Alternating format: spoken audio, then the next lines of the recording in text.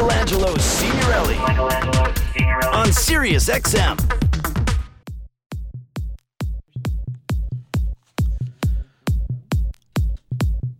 Welcome back. I'm Michelangelo Signorile on Sirius XM LQ 108.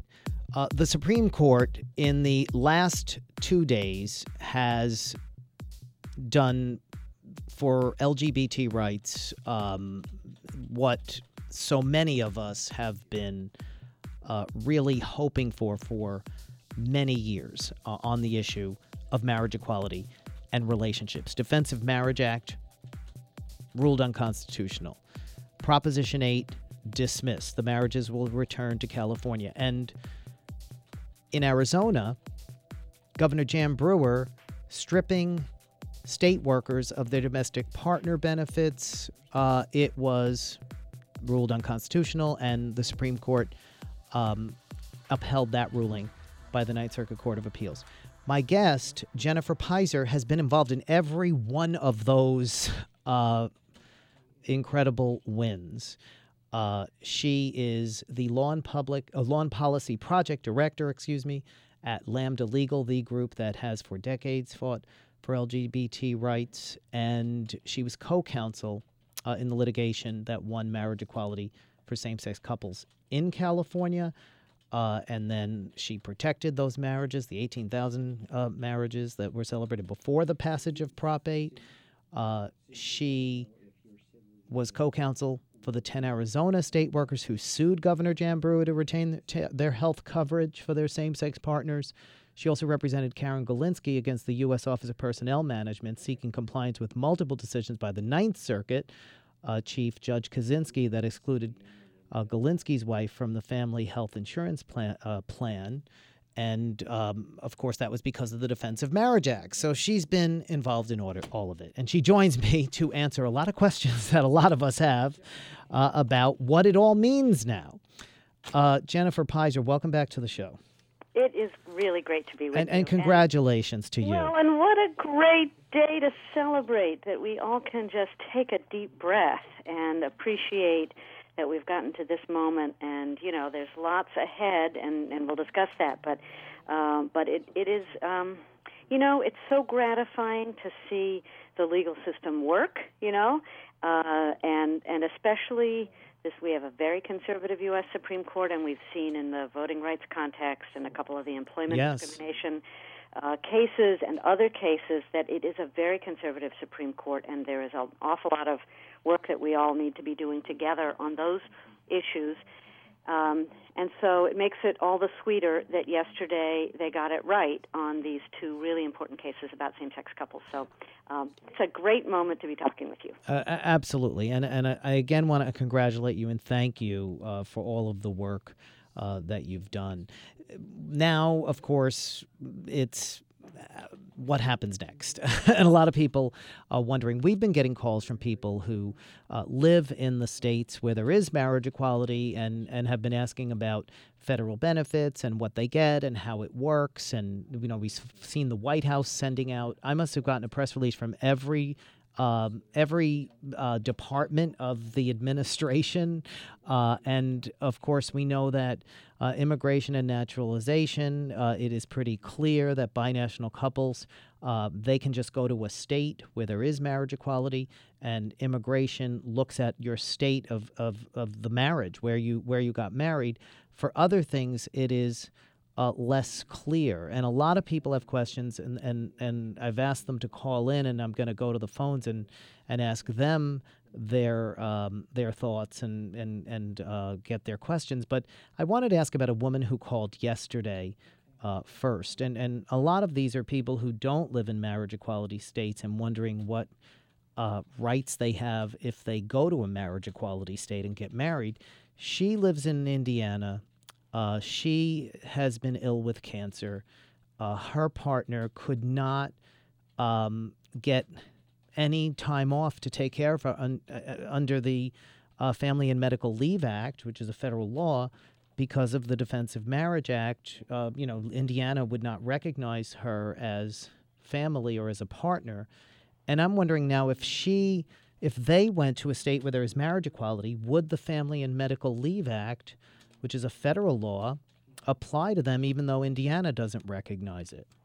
Yeah, well, so this is a great example to start with, and so let me say as actually the first point that I want to emphasize to all of your listeners, we have put together fact sheets together with our partners and our colleagues at the other legal groups and our national advocacy groups, a dozen groups working together with help from a bunch of wonderful lawyers at private law firms.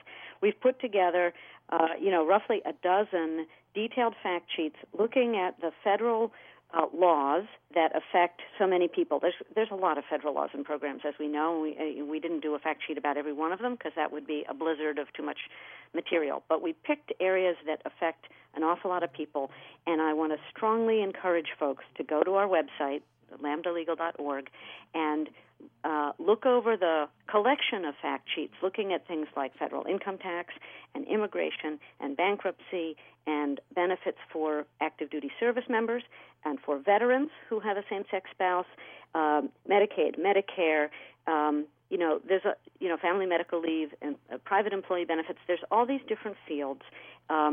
And I'll probably want to start by saying this and maybe finish by saying it again to people, because as we talk about these issues, it can be hard to retain the details, and there are a lot of things that we don't know as of today. But here's the broad brush theme about this. Up to the present time, with respect to a lot of federal benefits, protections, and programs, the federal government has looked to the state where you live, the state of your residence or the state of your domicile, to see whether you're legally married, and has considered you married or not based on that for purposes of federal law. And that was a matter of common practice. In some instances, there's a federal regulation saying the federal government has to do that. And in just a small number of instances, although, they can be important things, like, for example, Social Security, there's actually language in the federal statute that says that. With respect to an awful lot of things, though, like income taxes, there's no statutory requirement to look at the law of the place where you live. And so the President announced yesterday, and we've had confirmation in a number of forms, since then, that the relevant lawyers and staff and officials in all these different federal agencies have gotten to work right away to revise as many of those rules, procedures, forms, et cetera, as they can. And it's a lot of them. And by revise, I mean to change the rule so that they will look at the validity of your marriage based on where you got married, which we call the place of celebration rule, which is kind of a nicely worded name for that term. And if you're validly married in the place you got married, they would look to that as opposed to looking to the state where you live. What that means is that not as of today, because this will take a little time for them to implement it, but with respect to quite a lot of these federal protections, we probably will have equality for married couples regardless of where people live. Now, that work has yet to be done, and so we can't predict exactly what form it will take, how long it will take. We know the administration is working hard on it, but I want to stress for people, it's not as if, like, as of today, those protections are available and in place. Right. And people shouldn't be making any immediate decisions based on thinking that's true, because it isn't yet true. But I think we're going to end up in a place where there's a lot more equality with respect to federal benefits than would have been true based on the past practices of the federal government. Now, what about that issue of the Family Medical and Medical Leave Act? Right. So for this couple that's living in Indiana, if they're able to move to a state that has marriage equality, then yes, they will have equal treatment. And if they're able to do it, it's a good idea, not just in terms of family medical leave, but in terms of other things like Social Security that could be relevant to them. And and also estate tax. I mean, other things it's difficult to think about. But if they go to a marriage equality state and get married and go back to Indiana, Oh, I see. I thought you meant if they were actually able to move. Yeah. Okay. So if they get married out of state and they come back to Indiana, well, that's exactly the example where we think that with respect to quite a few things, and family medical leave is likely to be one of them, they would have equal treatment. Now, do you know whether the caller is employed by a private business as opposed to by government? And the reason I ask that is that many private employers, as a general matter, private employers usually can choose to treat people equally with respect to family medical leave if they want to. The question is whether that federal law mandates to the employer that they must do it. And I don't know that information, but that is a good point to make as well. I want to go to the phones and take some of the calls as well from listeners who have a whole bunch of other questions, if it's okay with you. Of course, of course. And just before you do that, let me flag two other examples that are relevant to the employment context that people may be thinking about. So we've had the problem of federal income taxation on the value of health benefits. Right. That should be removed. So that's been an impediment for people who had to choose if they felt they couldn't afford to pay the income tax that, of course, married heterosexual couples didn't have to pay. That should make a big difference for people. And then things like flexible savings account. Again, these are things that have to do with federal tax law, not something within the power of private employers to change, and that should be changing too. That's when people can pay for certain kinds of medical expenses or child care with pre-tax dollars. So those things should make a big difference for people. Those are major, absolutely. I know my partner pays the extra money on health insurance. I pay the extra money on the dental, because of the IRS. I want to go to the phones. Tim in Chicago, you're on the Michelangelo Signorile Show. Hi. I had a question. We've been together for a little over 25 years, and we're married in Massachusetts 3 years ago. I work for a private company in Massachusetts, but we live in Illinois. As you know, Illinois has not passed marriage equality. However, the civil union law in Illinois recognizes same-sex marriage in states where it's legal. So in Illinois, we get the benefits of the civil union law, have to file a joint return in the state of Illinois because Illinois recognizes our marriage based on the civil union law. Right. Does that mean that the federal government, for federal benefits, because the state of Illinois recognizes our marriage, even though they don't allow marriage in Illinois, right? Would that qualify as federal benefits? Okay, so that is a wonderful question. I'm so glad that you asked. Thank you, Tim. It tees up a couple related ideas that are really helpful to focus on. So, and first of all, I should say our Lambda Legal colleagues are working awfully hard in Illinois, both with the state litigation that we're doing to open marriage to same-sex couples there, and with our wonderful colleagues working in the legislative process to pass that bill. So I am hoping that this set of questions will look a little different fairly soon for people who live in Illinois. But setting that aside, so we have all these different federal laws, and it's a little unclear. It's part of what we're sorting out now and what the Obama administration is sorting out now. For which ones of them will a civil union or a domestic partnership or a state civil union law or domestic partnership law, will that be good enough to qualify for the federal benefit? So an example I can give you of that is for Social Security and Medicare or Medicaid, there's some federal statutory language that might need to be changed to have marriages recognized in states that, notwithstanding that a state doesn't recognize it. However, if a state law allows a person to inherit under state law from a partner that passes away because of a civil union, or because of a domestic partnership, then that may be good enough to get the federal benefit. And by giving that example, what I want to convey is that it's complicated, but that we actually have more legal arguments and more tools to work with than people sometimes realize. So we're entering now a period of probably a couple of months of having the lawyers in the Obama administration and a lot of us in consultation with the Obama administration are looking at the different arguments that lead to full equality, full federal benefits for married same-sex couples, no matter where they live.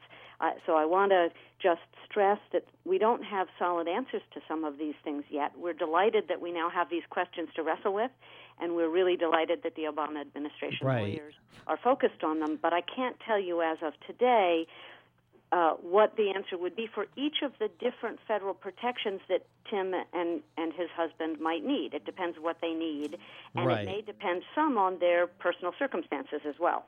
Now, I think in a way it was almost there were two different questions, or it could apply to two different scenarios. One is a state that doesn't have marriage equality but recognizes marriages for gays from out of state, like, say, New Mexico, I believe, is one of them.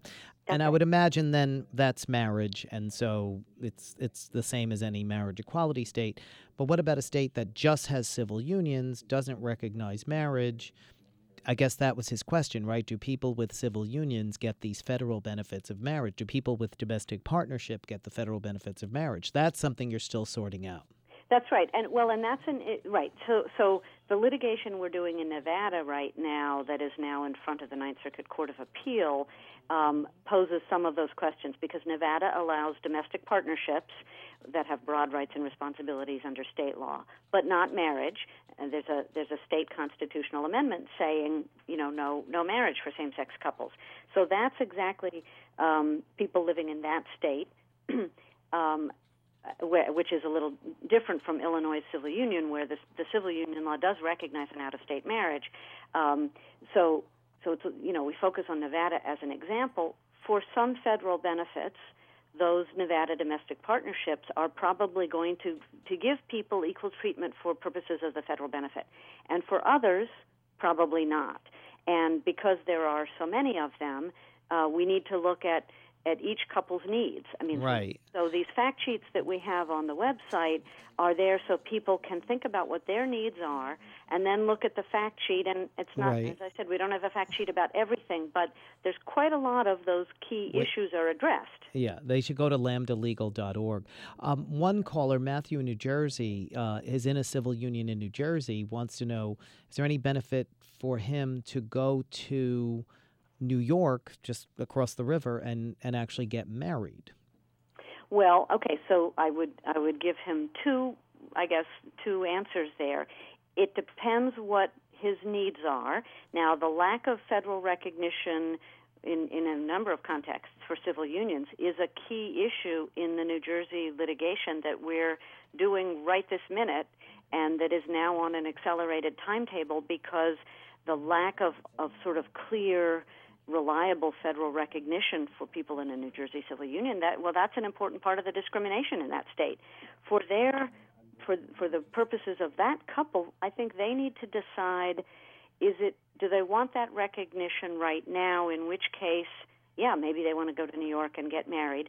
On the other hand, maybe they want to wait a little while, see how the legal analysis shakes out through the Obama administration, because we do think that for a number of important benefits, the civil union will be helpful. It's not going to be everything, though.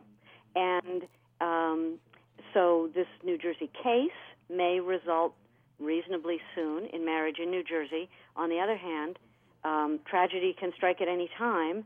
So I guess I would just say I can't make that decision for him, but yes, it would give him better protection if they're married in New York. And if they want to be cautious and sort of have best protection for each other, then that's probably a good idea. Okay. Not everybody can do that, and not everybody wants to do that. A lot of people want to get married in their home state, and New Jersey is likely to have that be possible sooner than some other parts of the country. He could always get married twice. Well, they can certainly have two parties. Right. Thank you. Matthew, I hope that answers your question. I knew you were on the line for a while. Let's say hi to Bill in Los Angeles. Hi, Bill. You're on the Michelangelo Signorile Show with Jennifer Pizer from Lambda Legal. Hi there. So I was one of the few lucky Californians that got married before Proposition 8 passed. And I was wondering, I know now I'm assuming that we can file married on our income tax. Can we also file amendments for the previous years, like 2010, 2011, 2012? Wonderful question. Thank you for asking it. And the answer is yes. Thank you, Bill. Under IRS rules, you can file an amended tax return going back 3 years, and I believe there will be quite a few people doing that in California. What you need to do, and you can anticipate me saying this, is you need to talk to your tax preparer or tax lawyer, get specific advice for you and your husband. Tax, in particular, is an area that's highly technical. Everybody's position, everyone's circumstances are different. So make sure that's a smart thing for you to do, because there's no requirement that you must do an amended return. Some people, quite a few people in doing that, will probably get money back.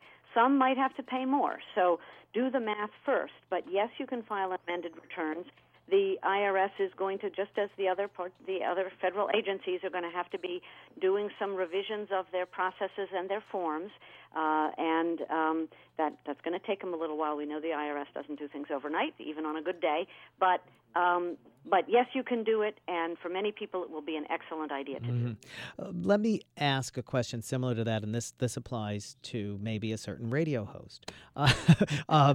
If you are in a state like New York where you can get married, you haven't gotten married yet, you're paying that tax on health insurance as a domestic partner. Now DOMA is overturned. Can you amend tax returns and get that money back, even though you didn't get married, even after marriage equality became available? Yeah, probably no. Generally, changes in law apply looking forward. And so Bill, the caller from L.A., said that he was married in 2008. So he was legally married under California law. Right. And that means they would have had probably community property, and they should have, that should have been recognized by the federal government. If you're not married and I would have gotten married, but for this or that reason I decided not to, then no, that's the price you're probably paying for having been living, wild and free and easy for that time. You got to assume the lock of wedlock before you can start asking for the benefits.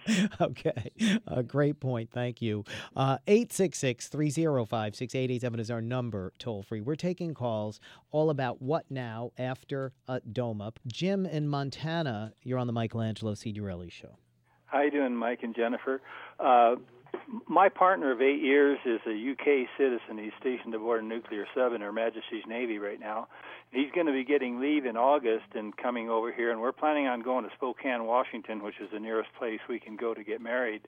And our main question is, after we get married and have a marriage license from Washington, can we go to the Immigration Service office in Helena, Montana, and apply for a green card for him right away?